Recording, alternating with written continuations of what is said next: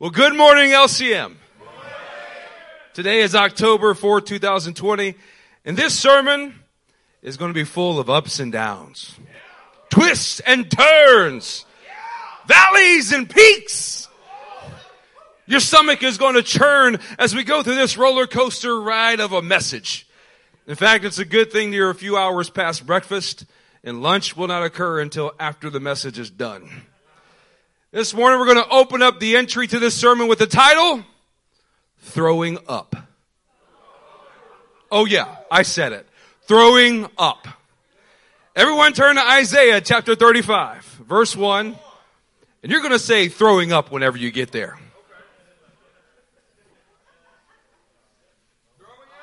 Throwing up. Throwing up. There we go.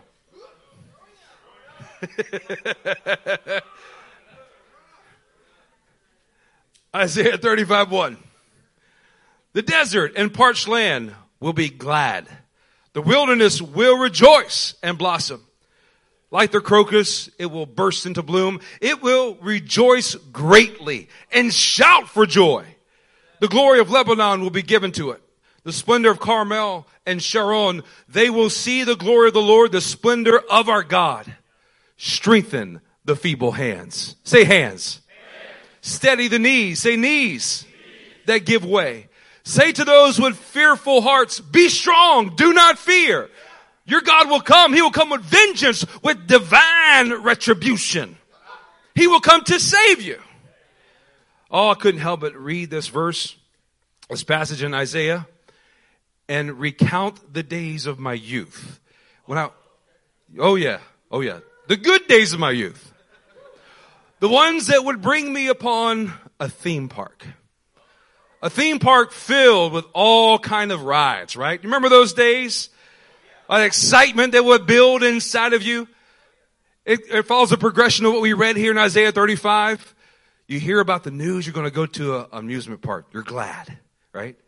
Days approach, you begin to rejoice. You're in the car ride. You're rejoicing greatly. You get to the gates of the amusement park and you are shouting for joy. There's a reason why. See, every park had some type of colossal, towering roller coaster ride. I remember the days of looking forward to riding the Grease Lightning. Oh yeah, Fun Fair Park, Baton Rouge, Louisiana. No longer exists. Nothing but a parking lot now. The Batman, the Superman. Back in the days in San Antonio, there was the Wooden Rattler, now known as the Iron Rattler. These were the reasons why you came to the park in the first place. Well, you know what it was like. You got the armband on, you go through the entrance. Forget the kiddie rides. Man, forget that tilt-a-whirl. I want nothing to do with those carnival games. All those things are for guys that had girlfriends. So I headed right to the roller coaster ride.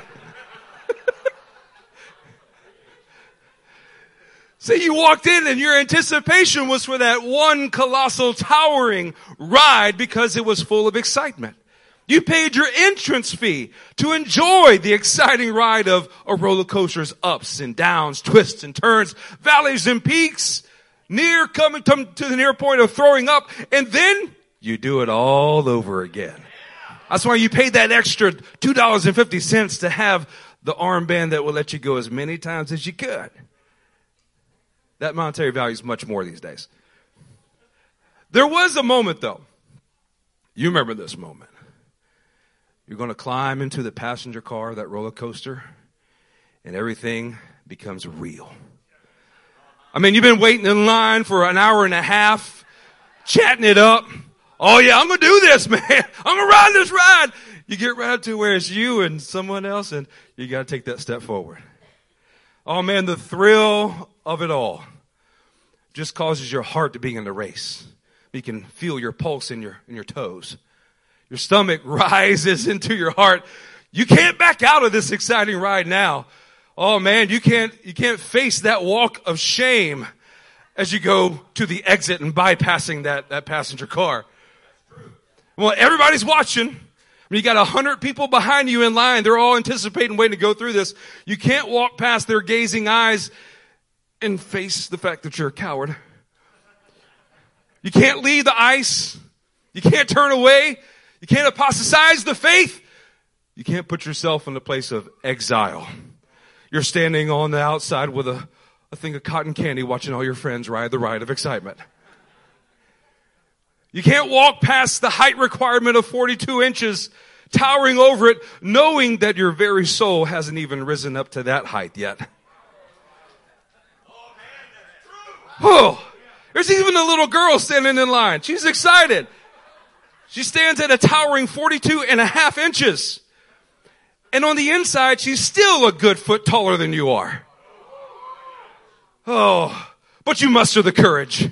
You know that you paid good money. I mean, you worked all day cutting grass to pay the fare to get into this ride. And this is why you showed up. So you step forward. You overcome it. You sit down. You pull the safety bar across your lap.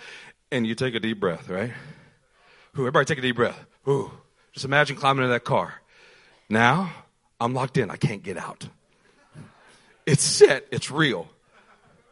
The roller coaster slowly takes off. There's that first, jolt. Blah. You get a whiplash. Slowly make that turn. There it goes. Up the first ascent. Clickety-clack, clickety-clack, clickety-clack. It's like a mechanical version of the Jaws theme. Da-dun, da-dun, clickety-clack, clickety-clack. And you reach up to that highest ascent. Your hands get a little feeble. You go to grab that bar and you can't squeeze it hard enough and they still slip off. Your knees are turning to jello. You're doing all you can to press your knees up against the bar just to make sure you feel secure. But when you do, your knees give way and then you start melting to your seat. Right? If you're like me, as you approach that apex of that highest ascent, the name of Jesus just begins to roll off your tongue. I don't mean once, I mean 100 times per second. I wasn't even born again, and I was crying out the name of Jesus. Jesus, Jesus, Jesus, Jesus, Jesus, Jesus. Oh, there's my house. Jesus, Jesus, Jesus, Jesus. You are looking for salvation at any point because that bar across your lap just ain't gonna cut it. Oh man, it's at this point where your older sibling looks over at you and says, "Be strong, do not fear." Maybe they didn't. I know mine didn't say that. Yeah, they says something much, much different. Quit it, and then whatever follows that. But nevertheless, there's some form of encouragement to conquer your fear in that moment. Maybe if your sibling was like mine, they lean over and said, "Hey, no one has died on this ride in years." You're inspecting every bolt. If you were like me riding the wooden rattler in San Antonio, you're hearing every creak and studying every split inside of the wooden structure. I don't know what's going to happen here. But here's a question I want to ask you. What made something so terrifying, so scary, enjoyable? Because in the end, you really didn't die. It's because you had faith in the outcome. There was an attitude of, though you're reaching that apex and fear is beginning to grip you, you have the attitude, yet will I live. Come on, we feel like we're going to die in the moment, but we didn't. You're watching people get off the ride as you're ascending, and they're still living. That no matter what, there's a surety. There's a certainty that the outcome would land at a place of safety, land at a place of salvation. This is what we just read in Isaiah 35. Your God will come with vengeance, divine retribution to do what? To save you. When we begin to exalt the character of God over our circumstances, it allows us to rejoice in His salvation. We see the outcome. We know how it's going to end. Our trust in the Lord gives us strength to raise up our hands, to throw up our hands during the ups and downs. And it steadies our knees against the surety of who He is. Come on, right now, everybody throw up your hands. Raise them up. You're on that ride. Oh, your knees are locked in. It's that uncertainty. What are you going to do?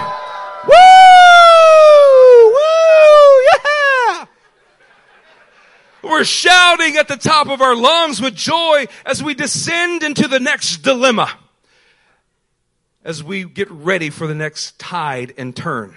Because we know that we will rise out of it in the name of Jesus. That's not where it ends.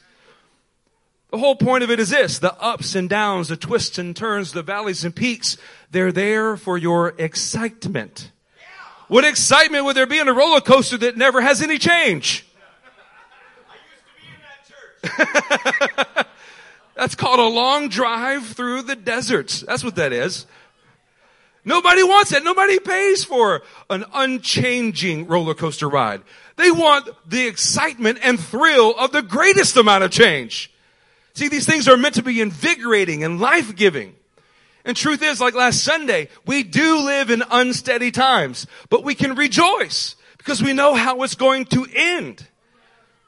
When you have eyes that can see how things are going to end, the unsteady times actually become exciting times.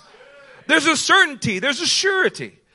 Knowing how an exciting ride is going to end allows you to enjoy the thrill of all the unknowns. Wasn't that the most exciting part of a new roller coaster? No one had ever been on it before. You've never experienced it. There's all these new things that are going to happen, and someone engineered there to be excitement as you rode from start to finish. Let's read Isaiah 35 again and start in verse 1 because we want to grasp exactly what the Lord is telling us this morning. The desert and the parched land will be glad. It'll be glad because it knows the outcome. It knows the end. The wilderness will do what, saints?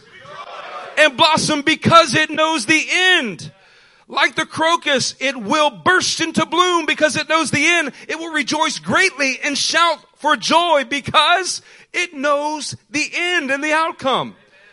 The glory of Lebanon will be given to it. The splendor of Carmel and Sharon. They will see the glory of the Lord, the splendor of our God, because they know the outcome. They know what's at the end. For almost 3,000 years, saints have been on this exciting ride. Saints have been certain of what they couldn't see, sure in what they hoped for. Rejoicing while on the exciting ride, those hands that are thrown up, rejoicing and shouts of joy coming out. And for that very reason, this is what the ancients were commended for. They threw their hands up. They began to shout with joy in the exciting ride of ups and downs and twists and turns. Verse 3 continues in Isaiah 35. Strengthen the feeble hands. Steady the knees that give way. Say to those with fearful, another interpretation is anxious heart. Be strong and do not fear. Your God will come. He will come with vengeance, with divine retribution. He will come to save you. If you take this 3,000-year-old advice, come on, man, you can enjoy the ride. You can relax. You can have a good time. You can throw your hands up. You can let shouts of joy come out of your mouth. This is how our forefathers and men of God of faith have done it for thousands of years. If you're in the position of not knowing how the exciting ride is going to end, but you want to, there's a model. Not a part-time model, a full-time model. A model that you can imitate, and that being in King Solomon. So let's turn to 1 Kings chapter 8, and we'll look at verse 54. Say throwing up whenever you get there.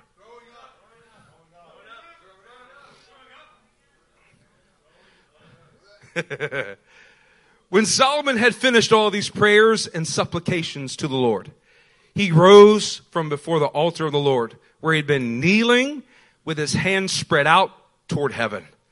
See, God has commissioned Solomon to fulfill a great vision of building a temple. Wouldn't you say that's a great vision?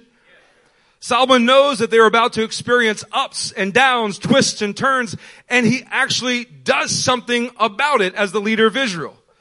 Through prayers and supplications, kneeling and spreading out his hands towards heaven, Solomon is seeking the Lord for the ultimate outcome.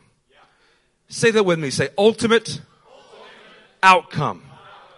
When we start from a place of submission and trust, our feeble hands are then strengthened and knees that give way are steadied. We have the certainty of the ultimate outcome to throw up our hands and let joy resound in the tents of the righteous. There we go. Hey, I just want to ask, whenever you throw up your hands and begin to let shouts of joy come out, is that usually on the ascent or the descent? That's on the descent, right? There's that change in altitude, that queasiness of stomach, and you feel like you want to throw up. But instead, you are embracing the exciting ride of what will come about in the end. You'll be able to enjoy it and walk away scratch-free. See, when we are obtaining the certainty of the ultimate outcome, it becomes a vital part of knowing how to be enlivened in the midst of chaos. You know where this is evident? In our yearly One Association conference. Come on, every year, we know it now. We're trained, we're experienced veterans. It is to be expected that the most insane, the craziest of chaos fills the days and weeks prior to the conference. Isn't this true? We got car wrecks. We got shipwrecks in the faith. We got strange, unexplainable illnesses. Doctors can't figure out what it is. But it's all there, something that you have to experience and go through. Look, these can all be stressful events, twisting your stomach into knots, but that's not what God intended them to be. He intended them to be for your enjoyment.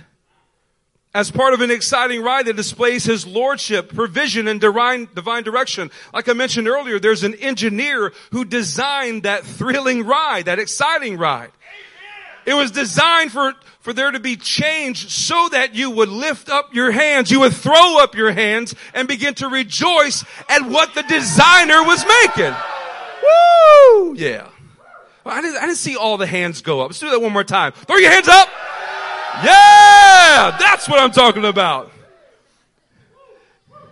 Come on. The attitude every time we go through the One Association conference is that we're still here.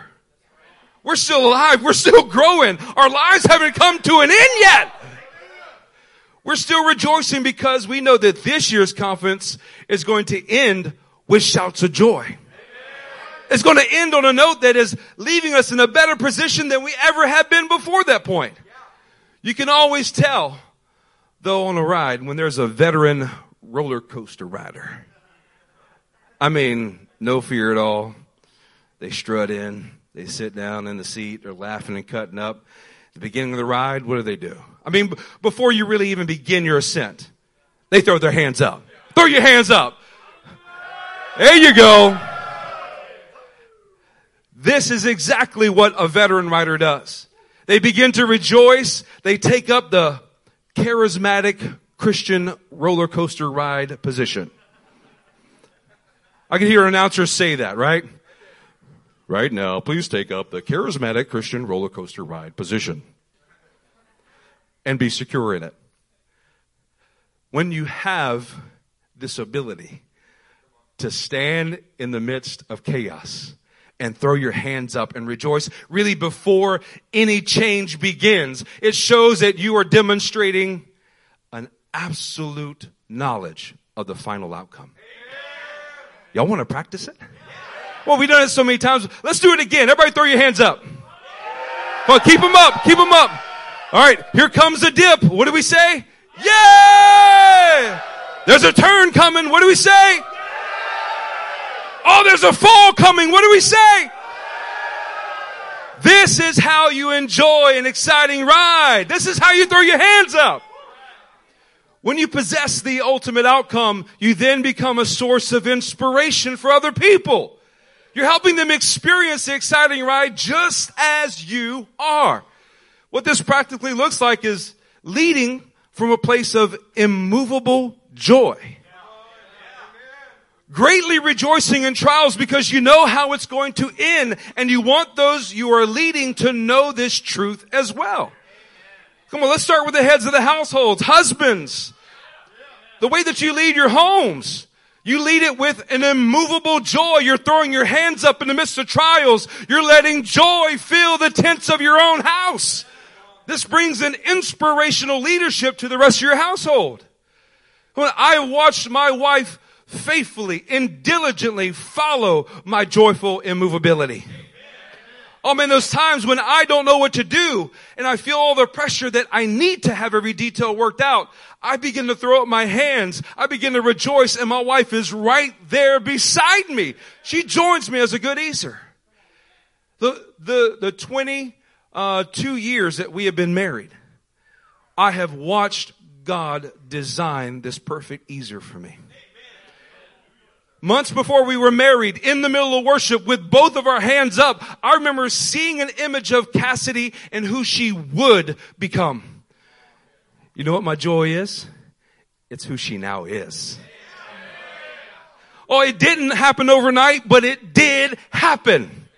And because I knew the certainty of the outcome on a daily basis, I could raise up my hands and know that God was going to perfect me and perfect my wife, and that together we would be a joyfully immovable couple.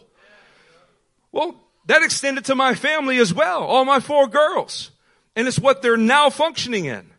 That as parents, we're enjoying the exhilarating, adventurous stage of raising teenagers. Yeah! Twists and turns! There we go. Come on, like those rides that make the loop up and back down around again. As parents of teenage girls, we're enjoying the excitement of menstrual cycles.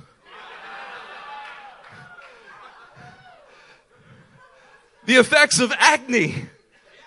The twists and turns of moodiness. And the de-escalating altitude of attitude. And it's enjoyable. It's what God does. Yes! Exactly. You'll get your workout this morning. Me and my wife are able to enjoy this stage along the way because we know how it's going to end. Oh man, what a joy it was for me to walk my daughter down the aisle, to see Natalie right here. I lifted up my hands and I went, yes! I rejoiced because I knew that this is where we were going to end. Well, that we are raising up powerful men and women of God that know how to be joyfully immovable leaders and joyfully immovable easers. Well, wives, let me speak to you and how you are leading and shepherding your children. That you have before you the ability to see the ultimate outcome in the midst of the ups and downs of raising adults. Throwing up your hands multiple times a day because you know how it's going to end, and throwing up your hands because you have the ability to rejoice in what will be inside of your children. Come on, that 8th time that you have to discipline, you have to spank them for something that they did wrong, throw up your hands, mamas, and you begin to rejoice. Thank you, mighty God, for what they will become. This is elevating your perspective to see your little bundle of joy grow up into an oak of righteousness. That's where they're going to land.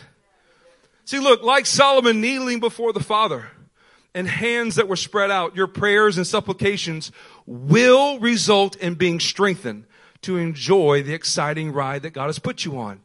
It will give you the strength to throw up your hands and rejoice in what will be a certain outcome. See, your goal is not to just endure it, seeing it as a burden, seeing it as a weight. Your goal is to enjoy it. Say enjoy it. Enjoy it. See, throwing up your hands and kneeling before the Father with excitement and shouts of joy is the engineered design and goal of the exciting ride. So turn with me now to Ezra chapter 9. We'll pick up in verse 4. Say throwing up whenever you're there. Ivy, you can say throwing up. Throwing up. Yes. Ezra 9:4. Then everyone who trembled at the words of God of Israel gathered around me because of this unfaithfulness of the exiles. I sat there appalled until the evening sacrifice. Then, at the evening sacrifice, I rose from my self-abasement with my tunic and cloak torn and fell on my knees with my hands spread out to the Lord my God and prayed. See, Ezra encounters a sharp turn in the roller coaster ride of returning the exiles back to Israel.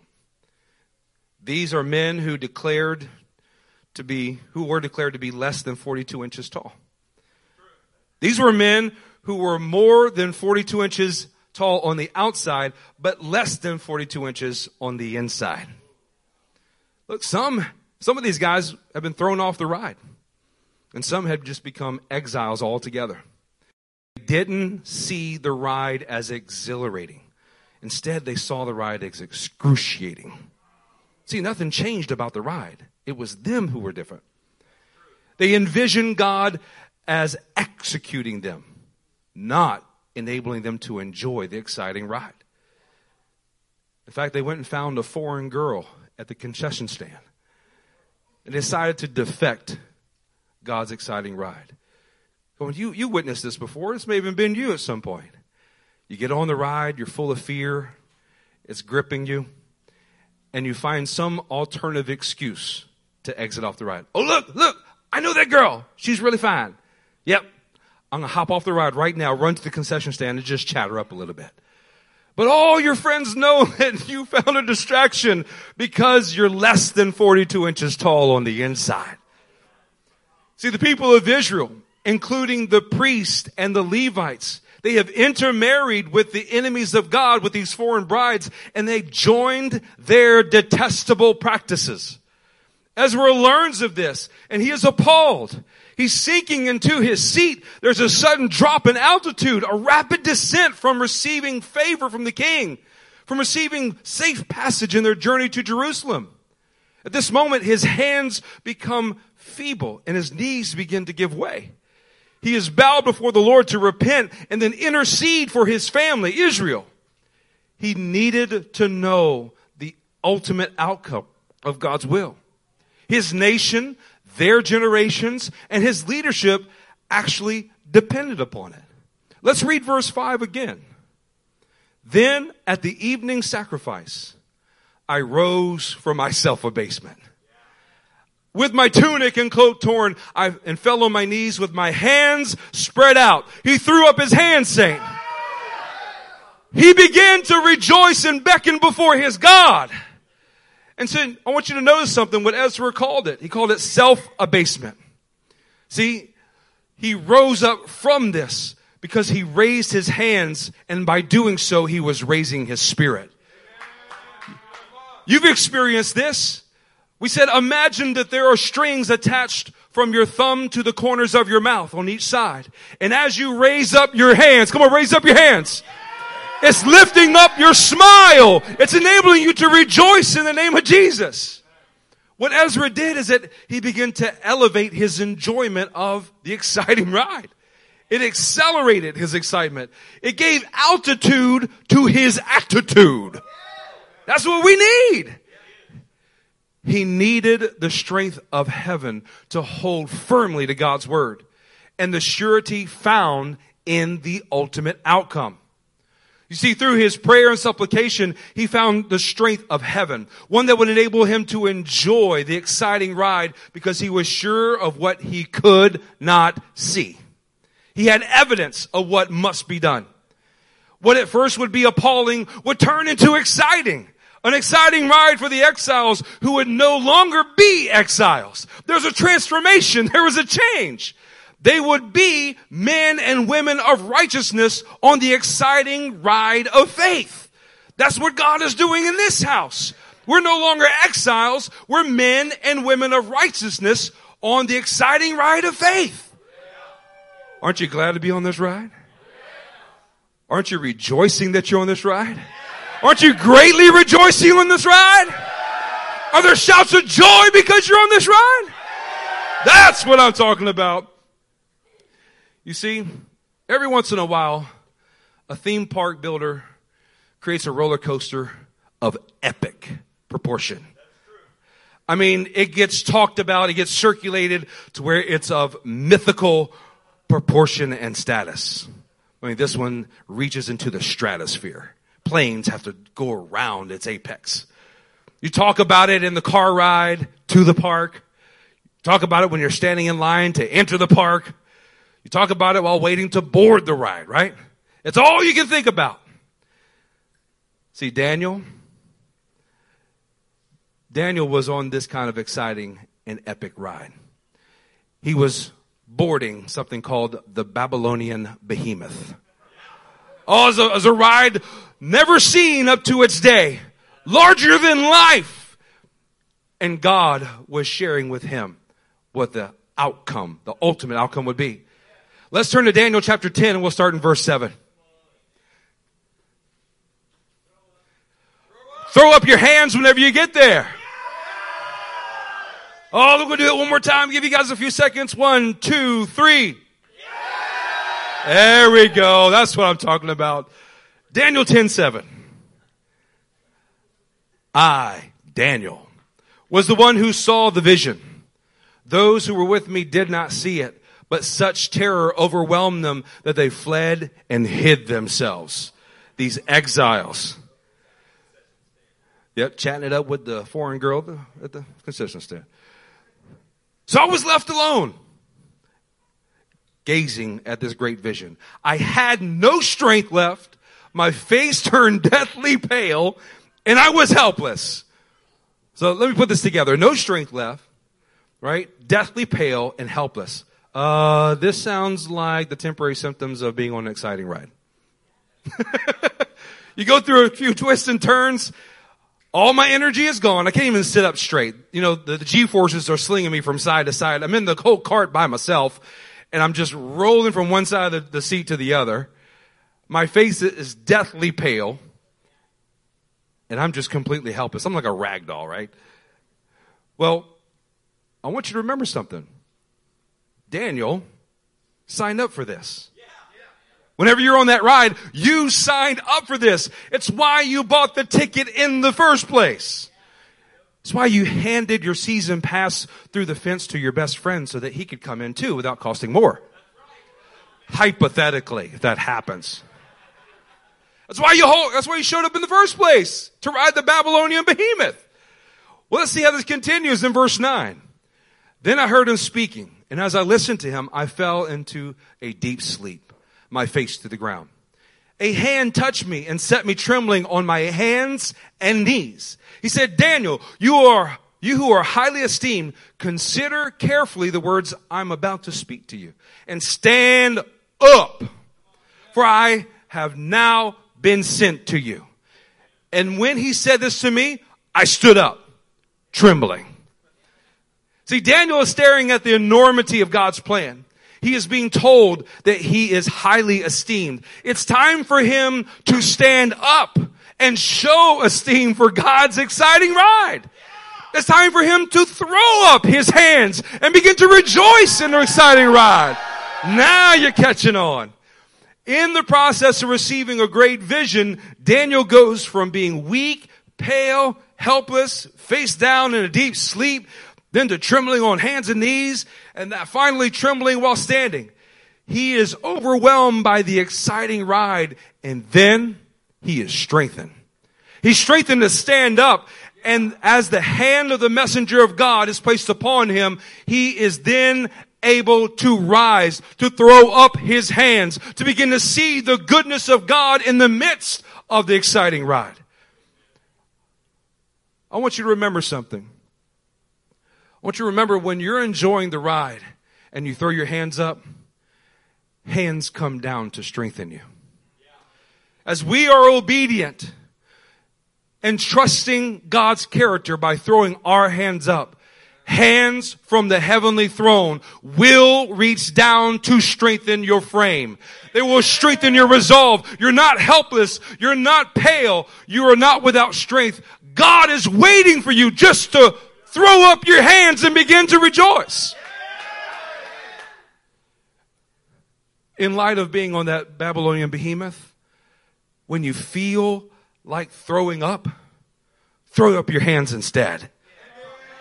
Come on, man. There's nothing more shameful sometimes than getting off a ride and you got vomit all over you. And if you just would have thrown up your hands and begin to rejoice, none of that would have happened.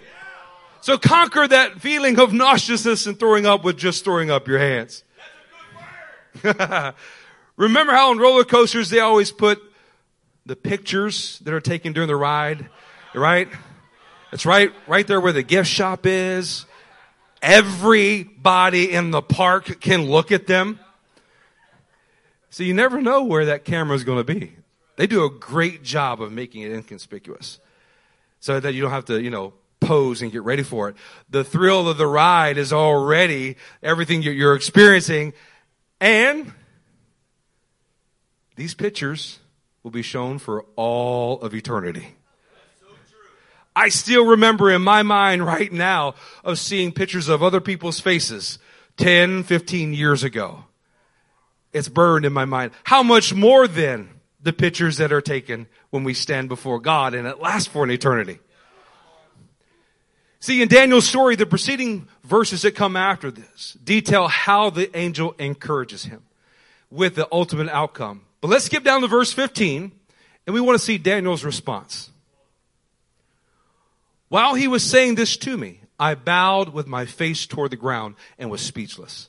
The one who looked like a man touched my lips, and I opened my mouth and began to speak. I said to the one standing before me, I am overcome with anguish because of the vision, my Lord, and I feel very weak. How can I, your servant, talk with you, my Lord? My strength is gone, and I can hardly breathe.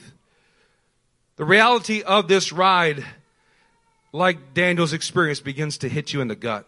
It's taking your breath away. It's leaving you speechless. But this is exactly what you paid for. It's why you're on the ride in the first place. This is what makes it exciting. This is what separates those who are less than 42 inches on the inside from those who are towering giants into eternity. The product of your persistent prayer has now arrived. The revelation of the great vision is before you. The ultimate outcome is being revealed. It's bigger. It's more exciting. It's more exhilarating. It's more exalted than you ever imagined. It's a breathtaking vision, so much that your heart races and you lose the ability to speak. It's an ecstatic experience. The reason the Lord revealed his will to Daniel and to you was for enjoyment. To enable you to have that ultimate outcome, producing the will and strength to throw up your hands, rejoice because the hands of heaven are going to come down and strengthen you to do it. See, the Lord was equipping him with the ability to rejoice in the exciting ride. Let's look further in verse 18. Again, the one who looked like a man touched me and gave me strength. And what does he say? Do not be afraid, you who are highly esteemed. Peace, be strong now. Be strong. When he spoke to me, I was strengthened and said, speak, my Lord, since you have given me strength. That's the certain outcome that everybody in this room is going to get to that point where you're looking at the Lord and saying, speak, my Lord, since you have given me strength. I'm ready to hear what the next step is in your exciting ride. I'm ready to throw up my hands and rejoice because my God has touched my hands and given me strength. You see, because Daniel was committed to seeking the face of God, God was committed to strengthening Daniel to do his will and enjoy the exciting ride.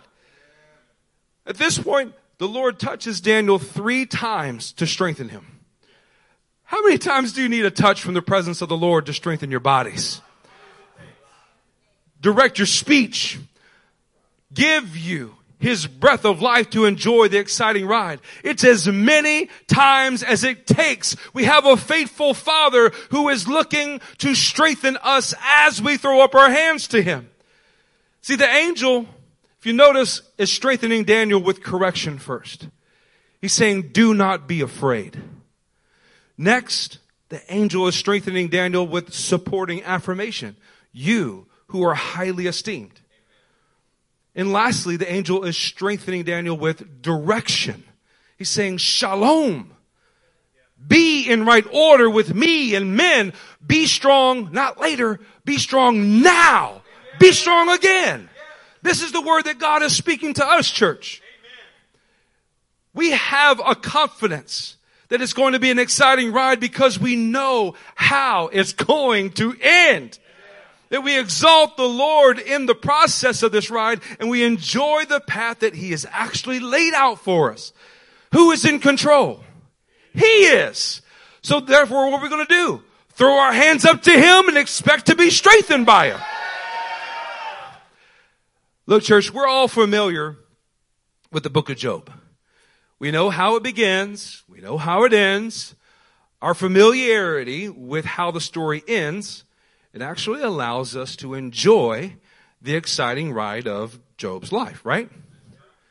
We benefit from his experience, and we find instruction and support during our own times of twists and turns. When reading the book of Job, we know how to enjoy the ride. But you know who didn't? Job. You know who else didn't? His friends. So let's turn to Job chapter 4 and see what one of his friends has to say. Say, throwing up, whatever you did. Throw it up. Job 4, verse 1. Then Eliphaz, the Temanite, replied, if someone ventures a word with you, will you be impatient? But who can keep from speaking? Think how you have instructed many, how you have strengthened feeble hands. Your words have supported those who stumbled. You have strengthened faltering knees. You see, what Eliphaz is doing here is he's reminding Job how Job has instructed and supported others in the past. He's reminding him of his own counsel. See, those are the moments when your instruction to others are now ministering to you. I can't tell you how many times that me and my wife have done marriage counseling, and the very thing that we're sharing with the couple is exactly what we needed at the moment. It was beginning to cause my arms to be strengthened, my knees to be strengthened, enable me to raise up my hands, to throw them up and rejoice. Thank you, mighty God, for reminding me of your counsel that you gave through me to them, but now it's coming back to me. It's the gift that keeps on giving. This happens in discipleship too. How many times have you been sitting around, you're pouring into someone the very thing that you need right there on the spot? You see, brother, what the Lord wants you to do is, I'm really talking about me too. I want to share with you something that was a gem that I found here in Job 4. The word instructed means to correct or discipline. The word supported is defined as cause to stand. So I saw a correlation to this passage as it relates to Isaiah 35, dealing with hands and knees. And this is how. Correction and discipline is how you strengthen your feeble hands. In this way, it instructs you how to grasp the revelation of God's ultimate outcome. When we begin to relax our hands on God's ultimate outcome, discipline and correction helps us re-grip what God's ultimate outcome really is. It can feel and very much take the place of like a jolting course correction. And it brings you back to the goal of God's ultimate outcome. It's an exciting thing to endure. It's an exciting thing to participate in. Because it is bringing life to your feeble hands. See, a dive into the divine depths of God's design can help you gain sober judgment of your state. That's what discipline and correction does. It brings you back to life. It brings strength back to your hands to grasp the revelation of God's ultimate outcome. The second word that we talked about was supported. See, what strengthens my faltering knees is when I receive words that cause me to stand. It's what gives me strength in my legs. As skinny as they may be, they still depend upon God's word to cause them to stand. But I want to share something with you. It's not just words from angels. Church, my knees are strengthened by words from you. I need these words from you. When moments in the word that we see that angels are given words, it's because there were no other brothers around at the moment. But look around you. Everybody look to your left, look to your right. You are surrounded by the family of God. Yeah! Come on, raise up your hands. That's something to rejoice in. Because what you have next to you on your right and left and in front of you and behind you are those that will reach down with a heavenly word to strengthen your hands as you throw your hands up. Come on, when I am throwing my hands up towards heaven, hands reach down and strengthen me. And more importantly, your hands reach down and strengthen me. Because this relationship is a two-way street. We're riding in this roller coaster ride together. I need your hands to strengthen my hands. And you need mine as well. When my hands are being thrown up, they're gaining some altitude. It is giving exhilarating strength to my attitude. When with hands thrown up, my attitude is gaining elevation. It is getting a better perspective. I can not only see my house from here, I can see the end of what God is doing. And I can begin to have shouts of joy because I know how this is going to end. This looks like moments whenever the Word of God through you speaks to me and says, Matt, you're a man of God. You need to stand up. You need to act on my word. This is who I made you. This is what I will do through you. Do not let your hands become feeble, but instead throw them up to me and I will strengthen them. I'm going to remind you who you are. These are your Abigail traits. These are the 12 gates that declare who you are. These are the prophetic words that I have said and I have not retracted from them. I'm going to complete my work inside of you. Just throw up your hands to me and let rejoicing come out of your mouth. Gain some altitude in your attitude and trust that God will finish what He started. If you've ever been on a roller coaster and every person is terrified, they're full of anxiety, it makes it an excruciating experience.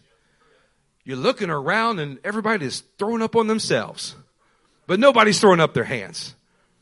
But when everyone is full of excitement, they're throwing up their hands in joyful anticipation. You can all enjoy the exciting ride and actually look forward to doing it again and again and again. This is a solution that God has given us, that we find strength in our hands and knees when we begin to throw up our hands to Him. Let's go to Philippians chapter 4 and verse 6. Say throwing up whenever you get there.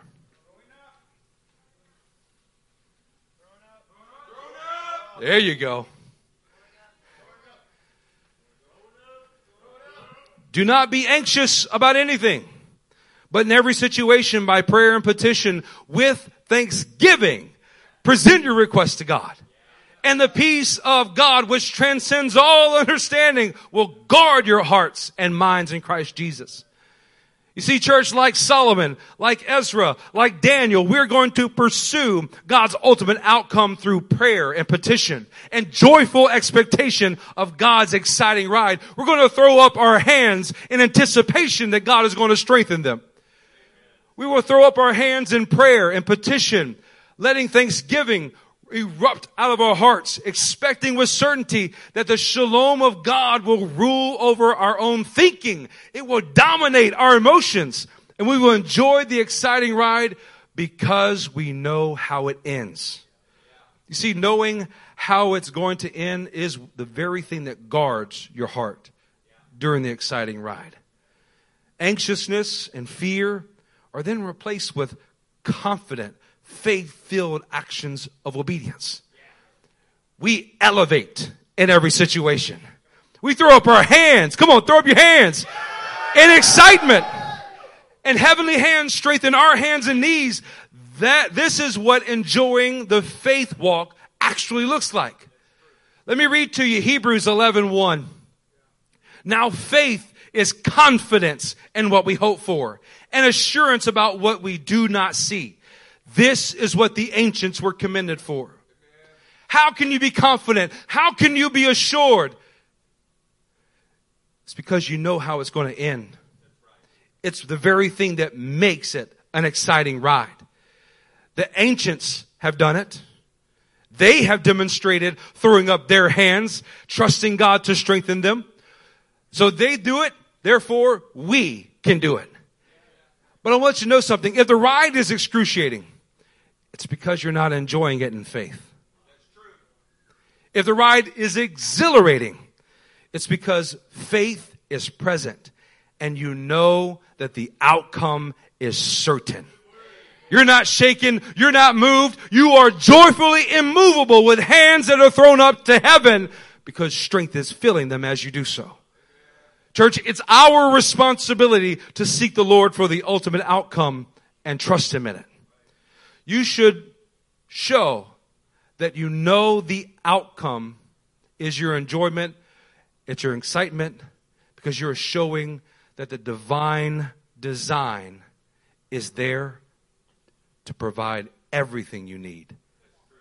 Everything you need to trust Him. Let me read to you John chapter 16. I'll start in verse 19. Jesus saw that they wanted to ask Him about this.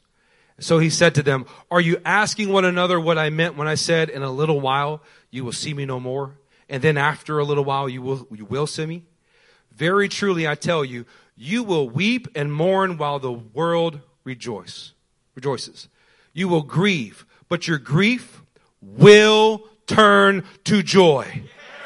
He is telling His disciples what the ultimate outcome is. He is giving them the very foundation to trust, and by which they will throw up their hands and rejoice in every circumstance. Rejoice in every twist and turn, every dip and every fall. He continues in verse 21. A woman giving birth to a child has pain because her time has come. But when her baby is born, she forgets the anguish because her joy that a child is born into the world. You see, no one leaves a theme park and tells everybody what a terrible, horrible time they had at it. They speak of the exciting, the exhilarating experiences that they all shared together. They were enjoying and celebrating the ups and downs, those twists and turns, experiences that you have births a joyful faith within you. You share a commonality of experience, and it is life-giving. Come on, you know what it's like, that car ride home after you've been to the theme park? It is filled with all the different stories of this excitement.